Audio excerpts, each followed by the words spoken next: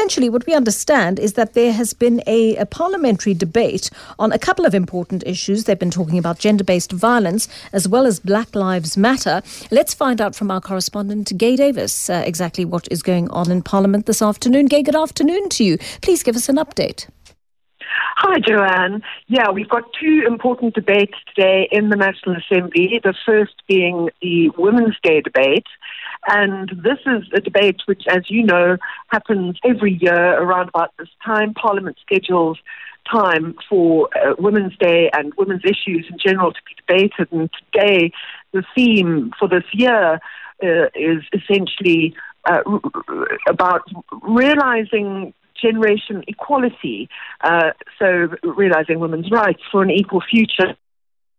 The ANC obviously kicked off the debate and has come under fire, Joanne, from opposition parties for failing to bring about proper emancipation for women or protect them for the realization of their equal rights. So ANC speakers largely used the debate to try to defend the ruling party's track record, but opposition lawmakers were not happy about the lack of progress.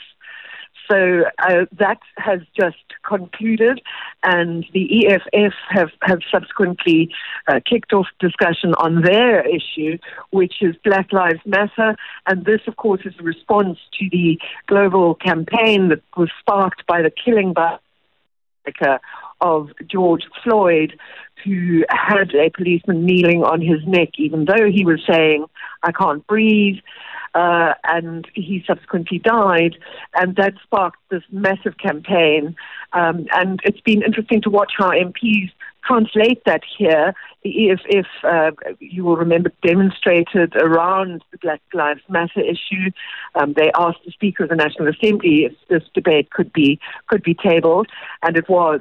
So we've had the EFF Chief Whip and Deputy President Floyd Shivambu kicking off that debate, and other parties weighing in. And unsurprisingly, Joanne, very, very diametrically opposed views emerging during this debate. Okay, so that's interesting indeed. Tell me, Gaye, what sort of stance are they taking with the Black Lives Matter debate from a South African perspective? Well, I think that's one of the issues that opposition parties and the ANC have homed into. Richard Jantjies, speaking for the ANC, saying, that there's a very different situation that prevails in South Africa, because although people have been oppressed here for hundreds of years by colonialism and later apartheid, Black people are in the majority, and this is unlike the case in America where Black people are in a minority. So various sort of attacks on the EFF as well for being opportunistic with this debate, for trying to get some sort of traction, publicity, and that they're using it in a sense and not genuine about it. Also from the Freedom Fund Plus, for example, quite clear that as far as they're concerned, affirmative action and Black economic empowerment are racist in and of themselves as policies, and responding to this in that sense.